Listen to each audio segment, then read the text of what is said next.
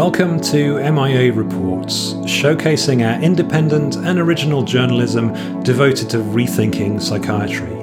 For the text version of this and all of our MIA reports, go to madinamerica.com. Medication-free treatment in Norway. A private hospital takes centre stage.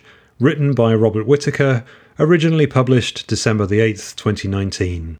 Read by James Moore, and with thanks to Birgit Valle for pronunciation assistance.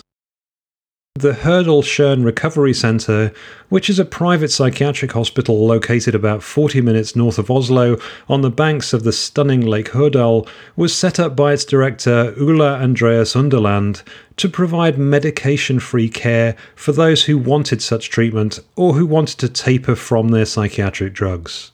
Norway's health minister was urging public mental hospitals to offer such treatment, and this private hospital stepped forward before any public hospital had taken the plunge. Hurdalsjøen opened on April 1st, 2015.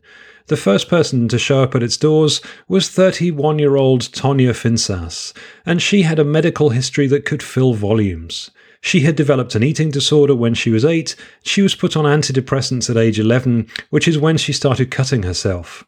Then came a prescription for a benzodiazepine, and soon she was cycling in and out of psychiatric wards with astonishing frequency. She arrived at Hurdalsjøen with prescriptions for 31 medicines, including 3 antipsychotics and a record of 220 hospitalizations. She had spent most of the 3 previous years in isolation at a psychiatric hospital in Bergen, where she was watched over by 2 aides at all times and was often restrained in a belt. "I tried to kill myself every day," she recalled. "I didn't want to live anymore. This was not a life. Even a dog in a cage has it better than what you have in there."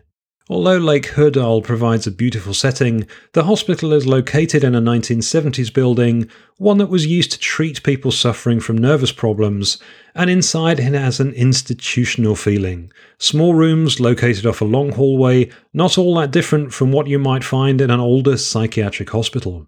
When Finnsas balked at staying there, Underland proposed a novel solution. "I had come here right from isolation," Finnsas said, "and Ulla starts my journey by sending me to Mallorca, Spain for 2 weeks with a nurse from the hospital. It was just for us to get to know each other and for me to get to know a new environment. I see then that they trust me, and when I came back to Hurdalsjøen, I start to open myself up and tell them things and say I want it like this and like that, and they are like, okay, we will help you." Finnsas has never gone back to a regular hospital. In the 4 years since she came to Hurdalsjøen, she has tapered down to 2 medications and now lives in a nearby village. In early September, she began working half-time for the centre, directing its activities room, where patients may go to write poetry, draw, knit, or do other such activities, and she's beginning to dream of a career working in healthcare. "That's the art of treatment," Underland said, speaking about the Mallorca trip. "You have to find the key for each person." A work in progress. In public hospitals, the medication-free initiative in Norway started 3 years ago. The Hurdalsjøen Recovery Centre can be seen as both part of that initiative and distinct from it. But with medication-free offerings within the public sector surviving and growing, and the Hurdalsjøen Recovery Centre doing so as well, it's fair to conclude that this type of care is finding a foothold in Norwegian psychiatry, with this initiative attracting international attention. In the public system, Åsgard Hospital in Tromsø was the first to create a medication-free ward, opening in January of 2017. Initially, it struggled to recruit patients, in large part because those seeking this type of care had to obtain a referral from a provider of specialised health services, which meant that psychiatrists had to give their approval for medication-free treatment, something that many were loath to do. However, according to Magnus Hald, who was director of Åsgard Hospital when the ward first opened and is currently its supervising psychiatrist, the 6 beds are now regularly filled. After 3 years, Hald and the staff at Åsgard have seen that the treatment they are providing, with medication use adapted to the needs and wishes of the individual, is proving to be helpful to many. More than 90% of the 50 or so patients who have been treated on the Åsgard ward have had a psychotic diagnosis, and about half of these patients have not taken neuroleptics while hospitalised. Contrary to what one might expect given conventional beliefs about the need to prescribe antipsychotics to such patients, many who eschewed the drugs didn't seem to have psychotic symptoms while on the ward. The others in this non-neuroleptic group, while psychotic at times, are finding new ways to deal with the symptoms, Hald said. The Osgard staff also have become more experienced in helping patients who arrive on neuroleptics or other psychiatric drugs taper from these medications or get down to lower doses. I would have expected it to be difficult, but it's been surprising to me to be able to do it successfully much more slowly than I thought, and we've had a few patients who have gone all the way to no medication with small steps, Hald said. The staff have also seen the benefits that can come from patients getting down to lower doses. The patients often report that when they taper, they get their problems back, but they find new ways to deal with them. These people have a very strong feeling about getting their emotions back, and this is also experienced by their families. One woman told us, "I thought I lost my husband 4 years ago and now he's back." Early on, there were 2 or 3 patients on the medication-free ward who were so challenging that they had to be transferred to the acute wards. But that hasn't happened in recent times, and during the 3 years, no staff member has been assaulted and none of their patients have committed suicide, including following discharge. The patients typically stay on the ward 1 to 3 weeks. Hald and his staff then work with local providers to continue outpatient treatment that is consistent with the medication-free principles practiced on the ward. This continuity of care also provides a relief valve for patients after they leave the hospital. Many discharged patients come back to the ward for a second or third stay, using it as a respite from community stresses. Many people want to stay in the ward, Hald said. Some people like it too much. In many ways, the Tromsø ward is creating change in psychiatry, much in the manner that a stone dropped into a pond creates an outward ripple of waves. Providers in the community are adapting to the treatment plans prepared by the ward, and there is also growing acceptance for this approach by staff in the rest of Osgard Hospital. We have been able to help some patients, and we have been able to address this question of how drugs are being used, getting this on the agenda, Hald said. That might be the most important thing we have achieved, is to be part of a movement nationally and internationally for this development. Although Norway's psychiatric establishment has resisted the initiative, a 2018 review found that all 4 regional health authorities had, to some degree, complied with this mandate, and that there were now 56 beds in 14 hospitals in Norway that had been earmarked for medication-free treatment, which means that patients can opt for such care or get help tapering from medications. In some instances, the hospitals have only set aside a few beds for such care, as opposed to opening a medication-free ward, and several regional health authorities are providing it only for non-psychotic patients. However, much like in Tromsø, Akershus University Hospital has opened a ward dedicated to medication-free treatment, and both hospitals will be conducting research on the longer-term outcomes of their patients. All of this tells of an initiative that is still very much a work in progress. Yet, while the public mental hospitals may be proceeding cautiously, the patient demand for such care is growing at a rapid clip. In a recent survey of 100 patients admitted to a psychiatric hospital in Norway, 52% stated that they would have wanted drug-free treatment if it existed. The power of a graphic. In Norway, the public is accustomed to getting healthcare through the public system, and thus the Felles Aksjon of 5 user groups that spent years lobbying for medication-free treatment never thought that an entrepreneur would suddenly appear offering such care. The spark that led to the creation of Hurdalsjøen came at a national mental health conference in 2013, when Jan Magne Sorensen, the leader of the user group White Eagle, put up a slide that made Underland jump out of his seat. Underland had a work history that combined years of clinical experience in a psychiatric hospital with success as a business entrepreneur. He began working at the Dikemark Psychiatric Hospital in Asker at age 18, and after he got his training as a psychiatric nurse, he rose to Chief of Staff of the hospital's maximum security unit, holding that position from 1988 to 1993. In 1997, after a stint working as a sales rep for Novo Nordisk, marketing its antidepressant Seroxat, an experience that taught him how drugs satisfied the demands of doctors, he started a private company that provided housing to people with mental and behavioral difficulties. That entrepreneurial venture, which he eventually sold, taught him that if you give people proper housing, they can live a good life with support. In 2007, he purchased the Lake Hurdal site that had once provided care to nervous patients, and used it for a variety of rehab and housing purposes, recruiting his longtime friend and fellow psychiatric nurse Tom Liudal to run it. All was proceeding well in his life. He had sold his housing business and was financially secure. And then Sorensen put up a slide, one familiar to readers of Mad in America, that redirected his life. I am a psychiatric nurse by profession, and I had been working for decades in this field, and I had never heard about this, that the long-term recovery rate for patients suffering from schizophrenia was far better without medication than with medication, Underland said. I have to admit, I kept thinking this cannot be right. Underland invited Sorensen to dinner, and that led to meetings with the Fällas Aktion leaders, where he listened to the visions they had for medication-free treatment. Although the 5 user groups had different ideas for what that treatment should be, they eventually settled on several governing principles beyond that of offering people a medication-free choice. We said we would like up to 50% of the staff to be users with experience, a minimum of 1/3. This was a big thing, said Greta Jonsson, a Fällas Aktion leader from the We Shall Overcome user group. We wanted a more holistic human way of meeting people, where you ask people what their problems are instead of just diagnosing people.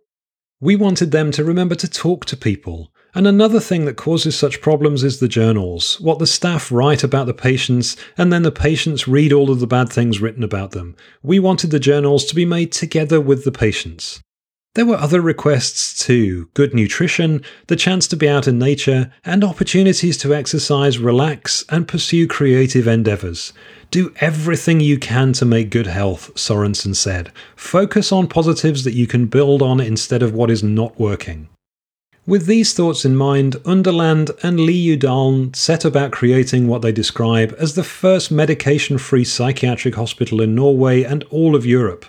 Their missionary fever for this task was due, in part, because they had become convinced that psychiatric medications, when used as the cornerstone of care, have negative long-term effects. Liudal's experience with psychiatric hospitals began when he was a child.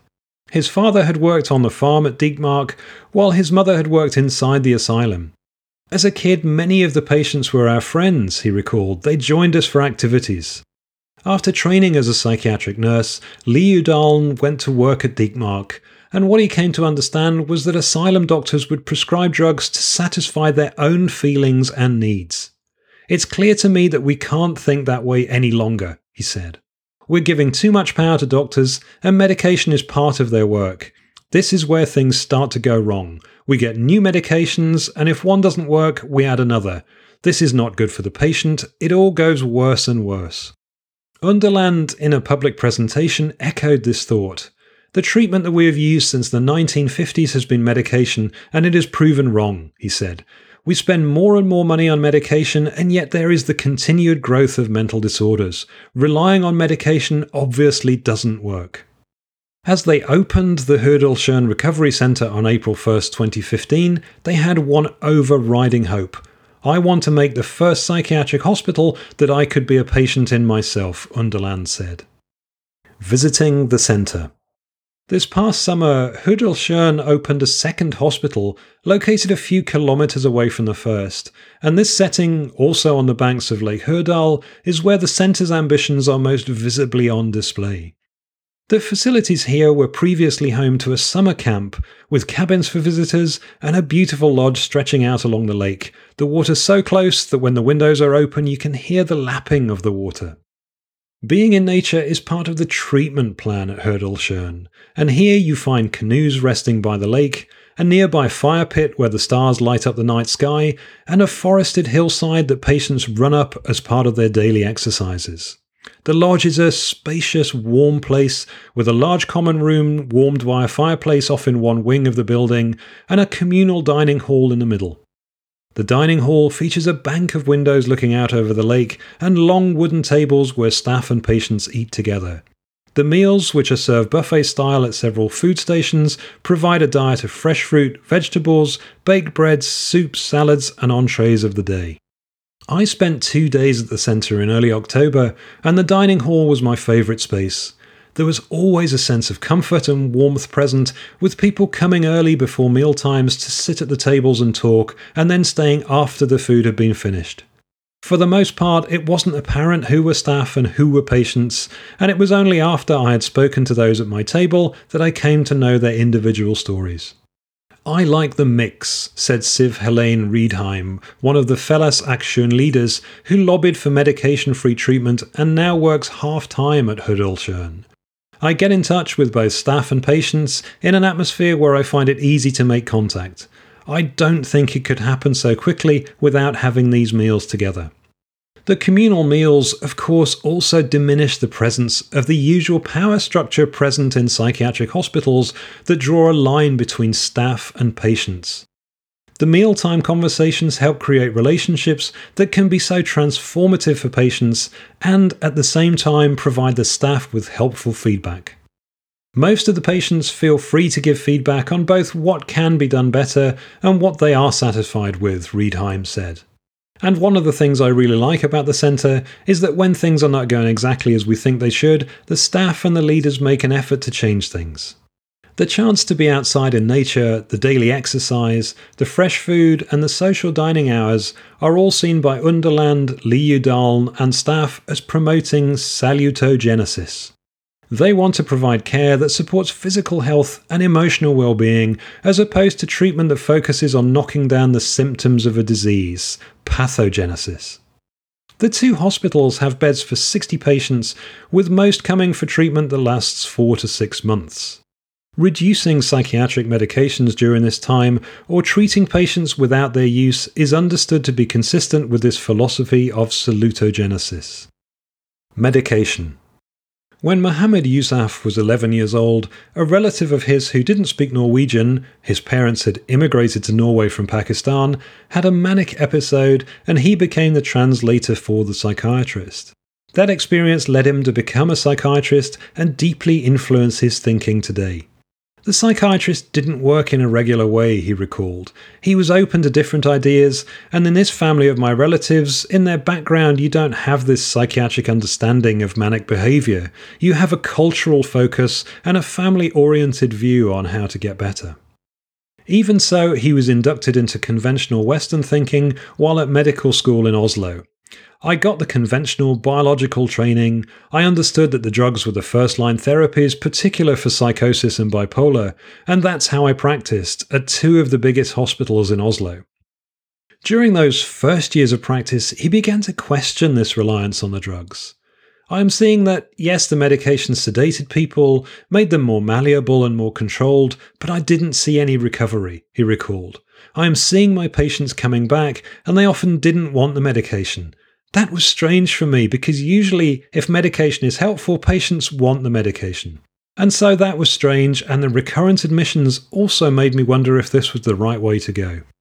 With his skepticism growing, he became more alert to the metabolic dysfunction and other adverse effects caused by the drugs. Then, as the medication-free lobbying efforts by the Felas Aktion gained momentum, he attended a conference where service users and others spoke about why this was needed.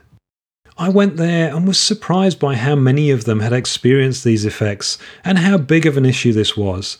The resistance to take medication, the bad experiences. And lots of people at the conference had relatives using these medications, and they told how their relatives didn't get any better, but rather, to the contrary, they got worse. They got more ill. The final bit of evidence that changed Yousaf's thinking about psychiatric medications were long-term studies, such as the one by Martin Harrow that found higher recovery rates for schizophrenia patients off medication than for those who reliably took the drugs. This made me aware there is another truth out there, he said. There have been slightly more than 100 patients come to Hudolshörn since it opened, and fewer than 10% have been off medication when they arrived. None have been medication naive, and polypharmacy is common. As such, in this medication-free centre, drug tapering is the treatment of choice. Before the patients come here, they know about our treatment and our offering, Yousaf said. I don't have to bring up the medication issue, it's the first thing they bring up. The major work for me is to get them to trust me that I will help them, that I will help, and about offering different aspects of why slow tapering is important. As a first step, he takes a full history of their use of psychiatric medications and what side effects they have experienced. Usually, he said, there is one medication they want to get off first. The customary tapering process involves tapering one drug at a time, and if a patient is taking a benzodiazepine, USAF leaves that for last, as that drug can be helpful for easing withdrawal symptoms from other medications. The 4 to 6 months that patients stay here is a fairly short time for tapering from a drug cocktail, USAF acknowledged. One thing that is really constant with all the patients is that you need time. So even though it is very individual in regard to how bad the tapering symptoms are, you need time. For some, the physical symptoms are much worse than the psychological, and for some, it's the other way round. Either way, they need time. One patient I spoke to at Hurdalsjön, Siri Vesteros, had come here after being on Zyprexa and Effexor for 2 years, which caused her heart problems, sexual dysfunction, and other adverse effects. She had tried withdrawing from the drugs on her own, but that had gone badly. And she said the tapering program she was following at Hurdalsjön was proving to be difficult. I feel numb, I can't feel right, I can't even feel really now. My body responds, but my head doesn't, she said. Still, she found reason to be encouraged. I feel that people here see me and listen to me. Here I am not only my depression. When I was hospitalized 2 years ago, they treated me like I was demented. USAF said that approximately 75% of the patients at Hurdalsjön have sought to taper from their prescribed drugs, and of those that have, 5 of every 6 have met their goals. Some have gotten all the way off the drugs, while others, once they are down to lower doses, say they are satisfied. Almost none of the patients want to leave before 4 months, and most want a little bit more time, he said, and the prospect of going back to a system that maybe doesn't respect their wishes is scary. Illness management and recovery. Although Hurdalsjön is intent on creating an environment that is radically different from conventional hospital care, therapy practiced here, illness management and recovery, IMR, is imported from the United States. At first glance, it seems at odds with the philosophy and beliefs that are so evident in everyday operations at Hurdalsjön, for it is an approach, even as described by Christina Omvik Braten, who helps lead the IMR program, that fits within a disease model understanding of psychiatric difficulties. IMR, Braten said, helps people discover strategies for coping with their mental illness and moving forward in life. Yet, at Hurdalsjön, IMR is seen as a process for helping people transform their lives away from their previous lives as mental patients and toward a return to an ordinary life, living and working in the community. The most important thing for what we do is to see this transformation come true, Underland said. All of the patients at Hurdalsjön are given an IMR manual that has been translated into Norwegian. And 5 days a week, for an hour each day, they gather in 8-person groups to work on one of the 11 steps to recovery described in the manual. The first step may be the most important one. We will ask each person, what do you want and what changes do you need to make in your life to get a life you think is good, Braten said. What people answer to us is very individual. We want them to set personal goals. This is the foundation for the rest of IMR. The patients often state they want to get off the drugs. Many talk about wanting to build social lives or to get a girlfriend, said Anne Helen Martinson, who helps lead the IMR program. Most of the patients in psychiatry have those challenges. They have a small network, they have a broken relationship with family members, no friends, no girlfriends, they miss the intimacy. In the group meetings, Martinson and Braten, both of whom have their own lived experience, will help patients improve their social skills and instill in them the confidence to try these skills in the outside world. We may talk about how you have to go out and expose yourself to social situations and go to places where there are a lot of people, Martinson said. We can also sit down and make a Tinder profile with a patient if that is what the patient wants. It takes about 14 weeks to complete the 11 steps in the IMR manual. During this process, the patients learn about the importance of exercise and diet, how to cook healthy meals, and how to avoid relapse, with this last IMR module adapted for those who have successfully stopped taking medication or having gotten down to a low dose. If a patient has spoken about wanting to get a job, the IMR leaders will help them develop a plan for doing so. They will also drive them to a job interview. On Friday, we have a goal day, where we specifically talk about the goals that patients have set for themselves, Bratton said.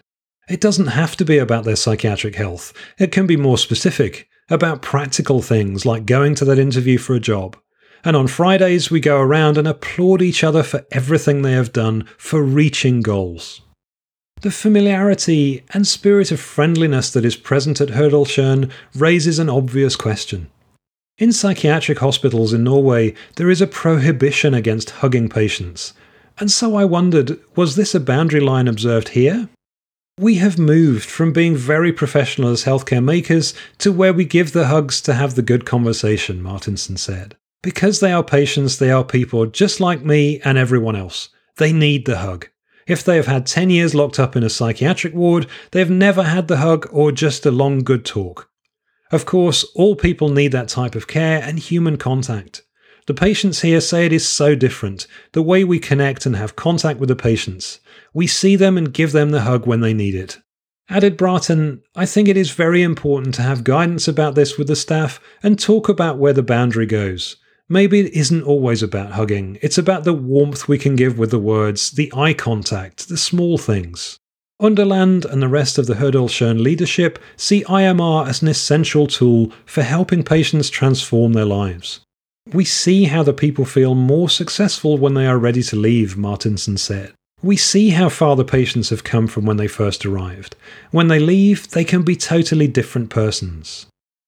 Recovery pilots. In a conventional psychiatric hospital, the usual goal is to help people get stabilized on psychiatric medications with the thought that discharged patients with regular use of the drugs can be in recovery from the illness. The drugs help keep the chronic illness at bay. At Hurdalsjøen, a trajectory of different sorts is envisioned. The patients who come here are expected to imagine a different future for themselves, and a little more than a year ago, the centre established a recovery pilot programme to help patients transition into new roles, in which they assume work responsibilities and serve as mentors, for example as recovery pilots, to newly arriving patients. They have all been patients before they became recovery pilots, and they have all been outside work for a long time, said Tone Vinem, who directs the programme. They may not have an education, and they may have been traumatized in psychiatric hospitals before, and they have no trust for people. So after their work as patients here, we want them to work in a way that will help them find meaning and gain a meaningful life. They use their experience to motivate the other patients here. Said Underland, we believe having a job is the single most important factor in every person's life. Like many of the staff at Hurdalsjøen, Vinem can tell of her own transformed life. As a child, she heard voices and worried that if she told anyone about her voices, they would think she was mad and that she would be put in a mental hospital. This was the secret she kept to herself, and as she grew up, she suffered from repeated bouts of depression and suicidal thoughts. I had a long history of mental illness, she recalled. Her life changed after she attended an IMR program in her hometown of Eidsvoll. I set a personal goal where I wanted to live out my dreams to be an actor. So I went to a local theatre group, wrote a stand-up comedy show where I told of my experience of hearing voices. One of my voices had always said to me, "You are not allowed to tell other people about me. But when you go and do a stand-up show, you have to tell all the people about this." And after doing the show, the voices slowly became weaker, and then finally the voices were gone. Vinem then travelled around Norway speaking about how IMR changed her life. And when Underland heard one of her presentations, he hired her to start the Recovery Pilot program. Much like the recovery pilots she now supervises, she is newly experiencing what it is like to live without the emotional dampening of psychiatric drugs. After she came to work here, Yusuf helped her withdraw from the 2 psychiatric medications she was on, one of which was an antipsychotic. 6 months ago, she became medication-free. "I am happier," she said. "I feel like I can be alive all day. I can control my life in a better way. And I feel both sadness and happiness. When I am on the drugs, I feel very flat." Since the Recovery Pilot program was started, 7 patients have become recovery pilots. I spoke with 4 of them. Eirik Andres Oyen. The morning I arrived at Hurdalsjön, I was put under the care of Eirik Andres Oyen. He showed me around the hospital, known as Harald Vanjen, that had opened earlier that summer, taking me to where the canoes were, pointing out the fire pit where people would gather, and taking me on a tour of the nearby cabins, one of which he lived in. During my 2 days there, he often stopped to ask how I was doing and whether I needed anything. This, I came to understand, was all part of his recovery pilot work. He is chief of reception when families and visitors come, explained Vinem. And when patients go home and have to return their keys, he is responsible for that. He is the master of the hotel. Before coming to Hurdalsjön, Oyen had been on a forced treatment order for 7 years. And during that time, he had repeatedly tried to run away from Norway's psychiatric system. 30 years old, he had worked on large fishing boats after finishing school, spending 6-7 weeks each time at sea. But he partied hard whenever he returned home, regularly using amphetamines, hash and other drugs, which triggered psychotic episodes, and that led to several hospitalizations and regular injections of risperidone. I didn't like the injections. I had to lay down and put out my ass, and I had to do it every week or second week, he said. Twice he fled Norway to escape such treatment, once to Spain and later to Denmark. Each time, he was brought back to Norway, where the forced injections would resume. He successfully petitioned to come to Hurdalsjön in June of 2018, but arrived under a forced treatment order which required him to take Risperdal orally each morning and night. 6 months later, Yusuf got the forced treatment order lifted. I became free, he said. Oyen became a recovery pilot in the spring of 2019. I like the work and arranging things for others. When I am a receptionist, I feel like I have something to do. It gives me meaning. He still takes a low dose of Seroquel in the morning and a low dose of Risperdal at night, a drug regimen he finds helpful for now. He hopes to eventually work in a hospitality job in the community, but for now is in no hurry to leave Hurdalsjön. In all the other hospitals, it was, when can I get out? Let me go. Here, it feels more like home. They ask you what you would like to do, what can you do, instead of you have to do this, you can't do this. You can feel you want to be here. They treat you like you are a person here, not like you are a diagnosis. Wilhelm Leknes. When Wilhelm Leknes arrived at Hurdalsjön in June 2017, he weighed 300 pounds and gasped for breath with nearly every step he took. For the previous several years, he had spent much of his time lying on a couch doing nothing. Today, he weighs 210 pounds, directs the daily exercise sessions at the second Hurdalsjön Centre, and runs marathons. The story of his path to Hurdalsjön is a familiar one. As a child growing up in Karmøy, he was picked on because of his weight, and that led to his always feeling out of place in social settings. His self-esteem was poor, he struggled with anxiety, and starting when he was 13 years old, he found relief in alcohol. I could speak up for myself, I could have conversations, he said. But the anxiety and depression returned whenever he wasn't drinking, and soon he was taking a mix of psychiatric drugs and illegal drugs, and once he quit school, he began regularly cycling in and out of rehab, a total of 30 times by his count. By the time he was 30, his drinking and drug problems made it impossible for him to work on fishing boats, and after that he pretty much retired to the couch. Even when family came, he wouldn't budge. I was just living day by day, he said. I didn't do anything. 2 years ago, he went to see a psychologist, hoping to get prescriptions for stimulants and anti-anxiety drugs. But the psychologist, knowing of his drug habit, suggested instead that he go to Hurdalsjön. This time, something clicked for Leknes. I've been in and out of treatment so many times, I just decided to go all in and get off the medication before I came here, he said. It was tough, but at the same time, I started feeling again. Before, everything was so flat, so even if now the feelings were not so good, or even if they were bad, still I had a feeling. I was happy to rediscover I could have feelings. However, when he first came to Hurdalsjön, I was so afraid. I was scared of the people and I thought, everything is new. Is this going to work? But I immediately felt the peace and calm the way people are here. And the very first day, what they said to me was, we never give up. We'll be with you until you are better. They gave me hope. I went to my room that night and I felt this very good feeling, that this might work, I might have a chance. This was a feeling I'd never had before. The IMR sessions, he said, helped him gain the confidence to say more and expose myself more. But the most important part of the program was the physical training and the food. That was the start of my recovery. It was very hard at first, running up and down the hill. It was exhausting, but I did it, and I did it every day, and I started losing weight, and I started seeing more possibilities. In October of 2018, he became a recovery pilot, helping to lead the exercise program. Now he is employed full-time at the centre.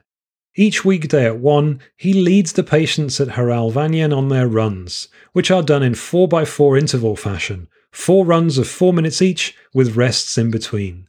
Those who can't run can walk, much as he had to do when he first arrived. He is now physically fit, and with his newfound confidence, he downloaded Tinder onto his phone and regularly meets women that way. His goal in life is to start up a day centre in his hometown that offers a combination of IMR and physical training to young people before their problems develop too far. I hope I can inspire the others at Hurdalsjön, he said. When I talk about myself and my history, maybe they can see that there is hope for them. Maria Tortlandstal. The fellowship, when it lobbied for medication-free treatment, wanted to provide an alternative to the forced treatment that is common in Norway's psychiatric hospitals. Maria Tortlandstal, who started cutting herself when she was 13, was first forcibly treated at age 15 with an injection of haloperidol. I felt like I was raped mentally and physically, she said. They took my jeans down and held me to the floor, but I was most scared by the effect of the medication. I couldn't move my neck, I couldn't speak, and I couldn't tell anybody what was happening. Thus began her life as a chronic mental patient. Over the next 20 plus years, she was hospitalized more than 100 times and regularly was forcibly treated with the very drugs she hated. Early on, she fled the country to escape the long arm of psychiatry. I felt like a normal person off the drugs, she said. I went to school and was functioning okay on every level. They forgot about me for a while, and then I ran from Norway. I go to Sweden, I go to Germany. In November 2018, a doctor she was seeing on an outpatient basis fought for me and helped me to come to this place, she said. Yusuf has helped her slowly taper from Zyprexa, and after 6 months as a patient, she graduated to recovery pilot status and now helps with housekeeping duties. I do cleaning and I talk to people around me and try to support them, she said. I do the exercise training to build myself up. Before I came, I had trouble with my heart, but now I don't feel this problem and I start to get muscles. I get more energy. I have friends here, my colleagues. The worry for her now is that she needs to prepare to leave Hurdalsjön. I don't want to leave. I feel safe for the first time in my life. I feel included. I feel welcome. But my mission now as a recovery pilot is to get back to society. I don't know how, but I will try to be part of the community. Tonje Finsaas. Thanks to her extraordinary story of transformation, Tonje Finsaas has become, in Norwegian media, something of the poster child for success at a medication-free facility. And while she credits all aspects of the centre's program for her new life, I went through IMR 6 times, she said.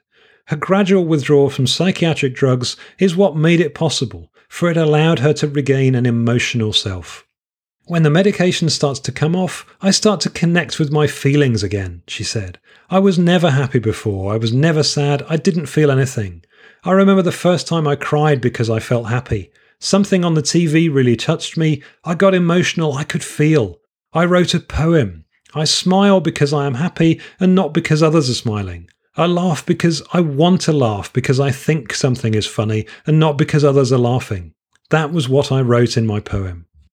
The withdrawal process has been difficult, she said. She has had hallucinations, physical pain, and felt extremely angry for all that was done to her in many psychiatric hospitalizations. But the return of her feelings has enabled her to build a social life, make new friends, and restart a life with her parents. I feel like my parents actually love me and I am not just a burden anymore. My dad says, I love you, I really love you. And before I would think, how can you love me when I am just a problem? But now I think, yeah, maybe he really loves me. She started working half-time in September, directing the activities room, and will go full-time on January the 1st. This makes me feel very good, she said. People give me credit and show that they trust me and they tell me their stories. They say it's just you who really understands this, and that nobody understands me like you do. Serving as an example for others, she said, is the most important part of her work as a recovery pilot. My story shows it is possible to get better. It is possible to get back out there. Yes, I am high and low still, but I control it. I know what triggers it, and I know what to do. Without Ula and Yusuf, I wouldn't be alive today. Family. While the recovery pilots serve as Hurdal Schön's success stories, they don't represent the experiences of all patients. Many patients continue to struggle with anxiety, depression, psychotic symptoms and behavioural difficulties, and even if they have gotten better while here, they may struggle anew once they return to their home communities. Such has been the case with Solrun Elisabeth Stephenson's 40-year-old son. Like many of the patients at Hurdal Schön, her son had a long record of forced hospitalizations before he came here for the first time. And while he got better during that stay, when he returned home to Trondheim, everything started falling apart, Stephenson said. Her son ended up back in a psychiatric hospital and once more subjected to forced treatment.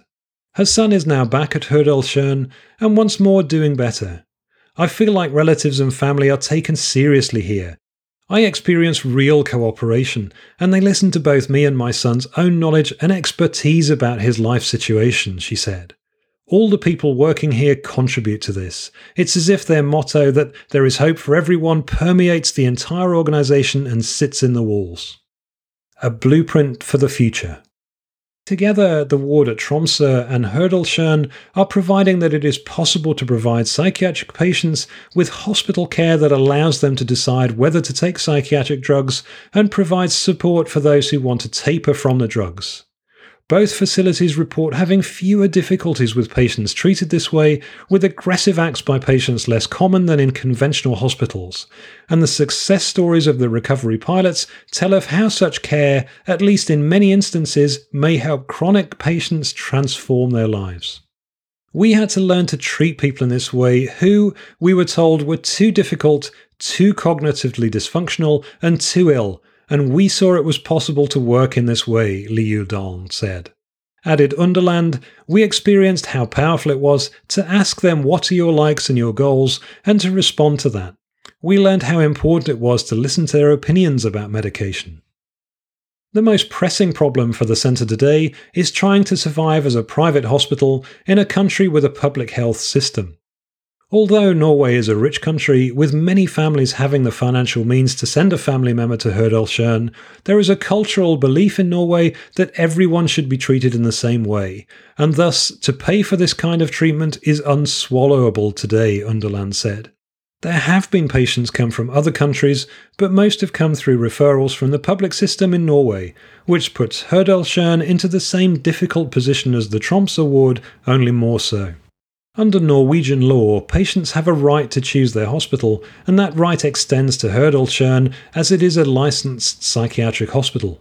However, as noted earlier, patients must get a referral from a specialised health provider, which is generally the psychiatrist and hospital currently treating them. Leading psychiatrists in Norway have stated that treating psychotic patients and others who are severely ill without antipsychotics is malpractice, and thus many specialised providers won't refer for that reason. In addition, if a patient is transferred to Hurdal Schön, the Norwegian government will pay Hurdal Schön for that patient, but it then bills the regional provider for this cost, which provides a financial reason for the regional provider to not make the referral in the first place. Patients and their families tell us every week they have to fight to get here, Liu Daln said. Hurdal Schön, with a 60-bed capacity at the two sites, was less than half full when I was there in early October, and this clearly puts financial pressure on Insighter, which is the company owned by Underland and 5 other Hurdal Schön employees that run the hospital. He and Liu Daln have thought about turning Hurdal Schön into a public hospital, but doing so would require operating within a stricter set of guidelines than they do now as a private one. For instance, they would have to give patients a diagnosis in order to be in accord with that public system, yet that is not something they want to do. The problem with diagnosis is it takes responsibility for your life away from you, Underland said. What the heck are you going to do with a diagnosis other than get drugs or use it as a reason for being like you are, a mental patient? While finances are an obvious concern, Underland and Liudal are not letting that worry stifle their plans for the future. They have already set up a recovery village comprised of 15 houses near the hospital, which can serve as transition housing for patients who have completed a stay at Hurdalsjön and wish to remain nearby. They envision creating a program built on the principles governing Hurdalsjön for teenagers struggling with problems, with this effort designed to prevent these youth from being given psychoactive drugs and turned into patients who aren't able to live and work, Underland said. They also hope one day to open medication-free hospitals modelled after Hurdalsjön in other regions of Norway and in other countries, with Switzerland, Holland and Germany seen as the most likely candidates for this expansion. More immediately, they are planning to raise the first hospital and replace it with a facility that will provide each patient with a private room designed to bring light and nature into their living environment, and with a layout that will require the patients to get their steps in as they move about. The main building and the cabins will be built with wood from nearby forests, and the overall design will provide spaces for people to socialise and to be alone with their thoughts, with nature, the lake, a clearing, paths in the forest and a nearby creek everywhere present. Nature, said architect Urla Rual, is a gift for having a good life. Feedback from the Fellas Aksjon. At the end of my second day at Hurdalsjön, I met with 4 of the Fellas Aksjon leaders. While they did raise questions about some aspects of Hurdalsjön, they see it as the hospital that best embodies the model of care they had in mind when they launched their medication-free initiative. The biggest problem, they said, was that it was very difficult for patients to get approval to come here.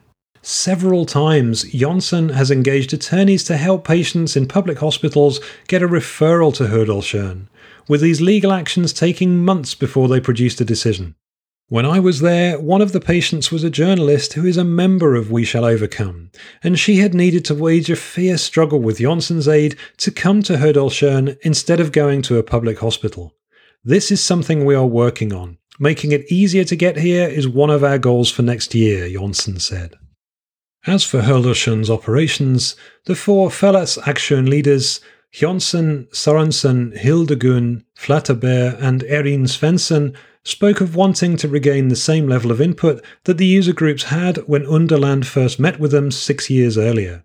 At that time, Underland had offered the user groups the opportunity to become part owners of the hospital, but because of differences between the user groups, they were unable to take him up on that offer, and their input after that waned. The most challenging aspect of creating a radically different hospital, the 4 said, was that unless staff had lived experience, most came to Hurdalsjön after working in conventional settings, and it was a challenge for them to switch their thinking and work in a new way. However, Jonsson added, many of the staff coming now are doing so because they want to work in a non-traditional way, and that was making it possible for it to be the place it is supposed to be. Mostly they had other small criticisms. The food here is good, but patients are allowed to eat in their rooms, with sodas and sugary treats they have bought outside the hospital regular fare, which is short-circuiting some of the benefits of a good diet, they said. Several thought that the emphasis on AMR created an overly regimented therapeutic environment. Flatterberg said that the hospital should provide better training and education to the recovery pilots. Erin Svensson wished they would incorporate open dialogue practices into their program, particularly for purposes of family therapy. Sorensen stated that there should be a greater understanding by the staff that going through a psychotic episode without the use of medication could be a helpful experience, as that had been the case for him. But all agreed that the patients at Hurdalsjön were, by and large, faring well. Many people have had some good successes, Sorensen said. It's not everyone, of course, being satisfied, but many patients have a success story from this place. Apple trees. As this second day drew to a close, we all gathered by the lake and looked back uphill at where the new hospital would be built. Grete Jonsson and Jan Magne Sorensen were each asked to plant an apple sapling, for it was the user groups who had inspired Hurdalsjön. I was asked to plant a third, and as this moment passed, Underland's words from earlier in the day captured the spirit of the moment. "We have made our choice," he said. "This is going to be the most important psychiatric hospital that is making this revolution happen.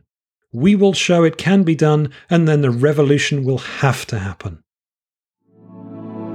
For more MIA reports in text and a selection in audio, please visit madinamerica.com.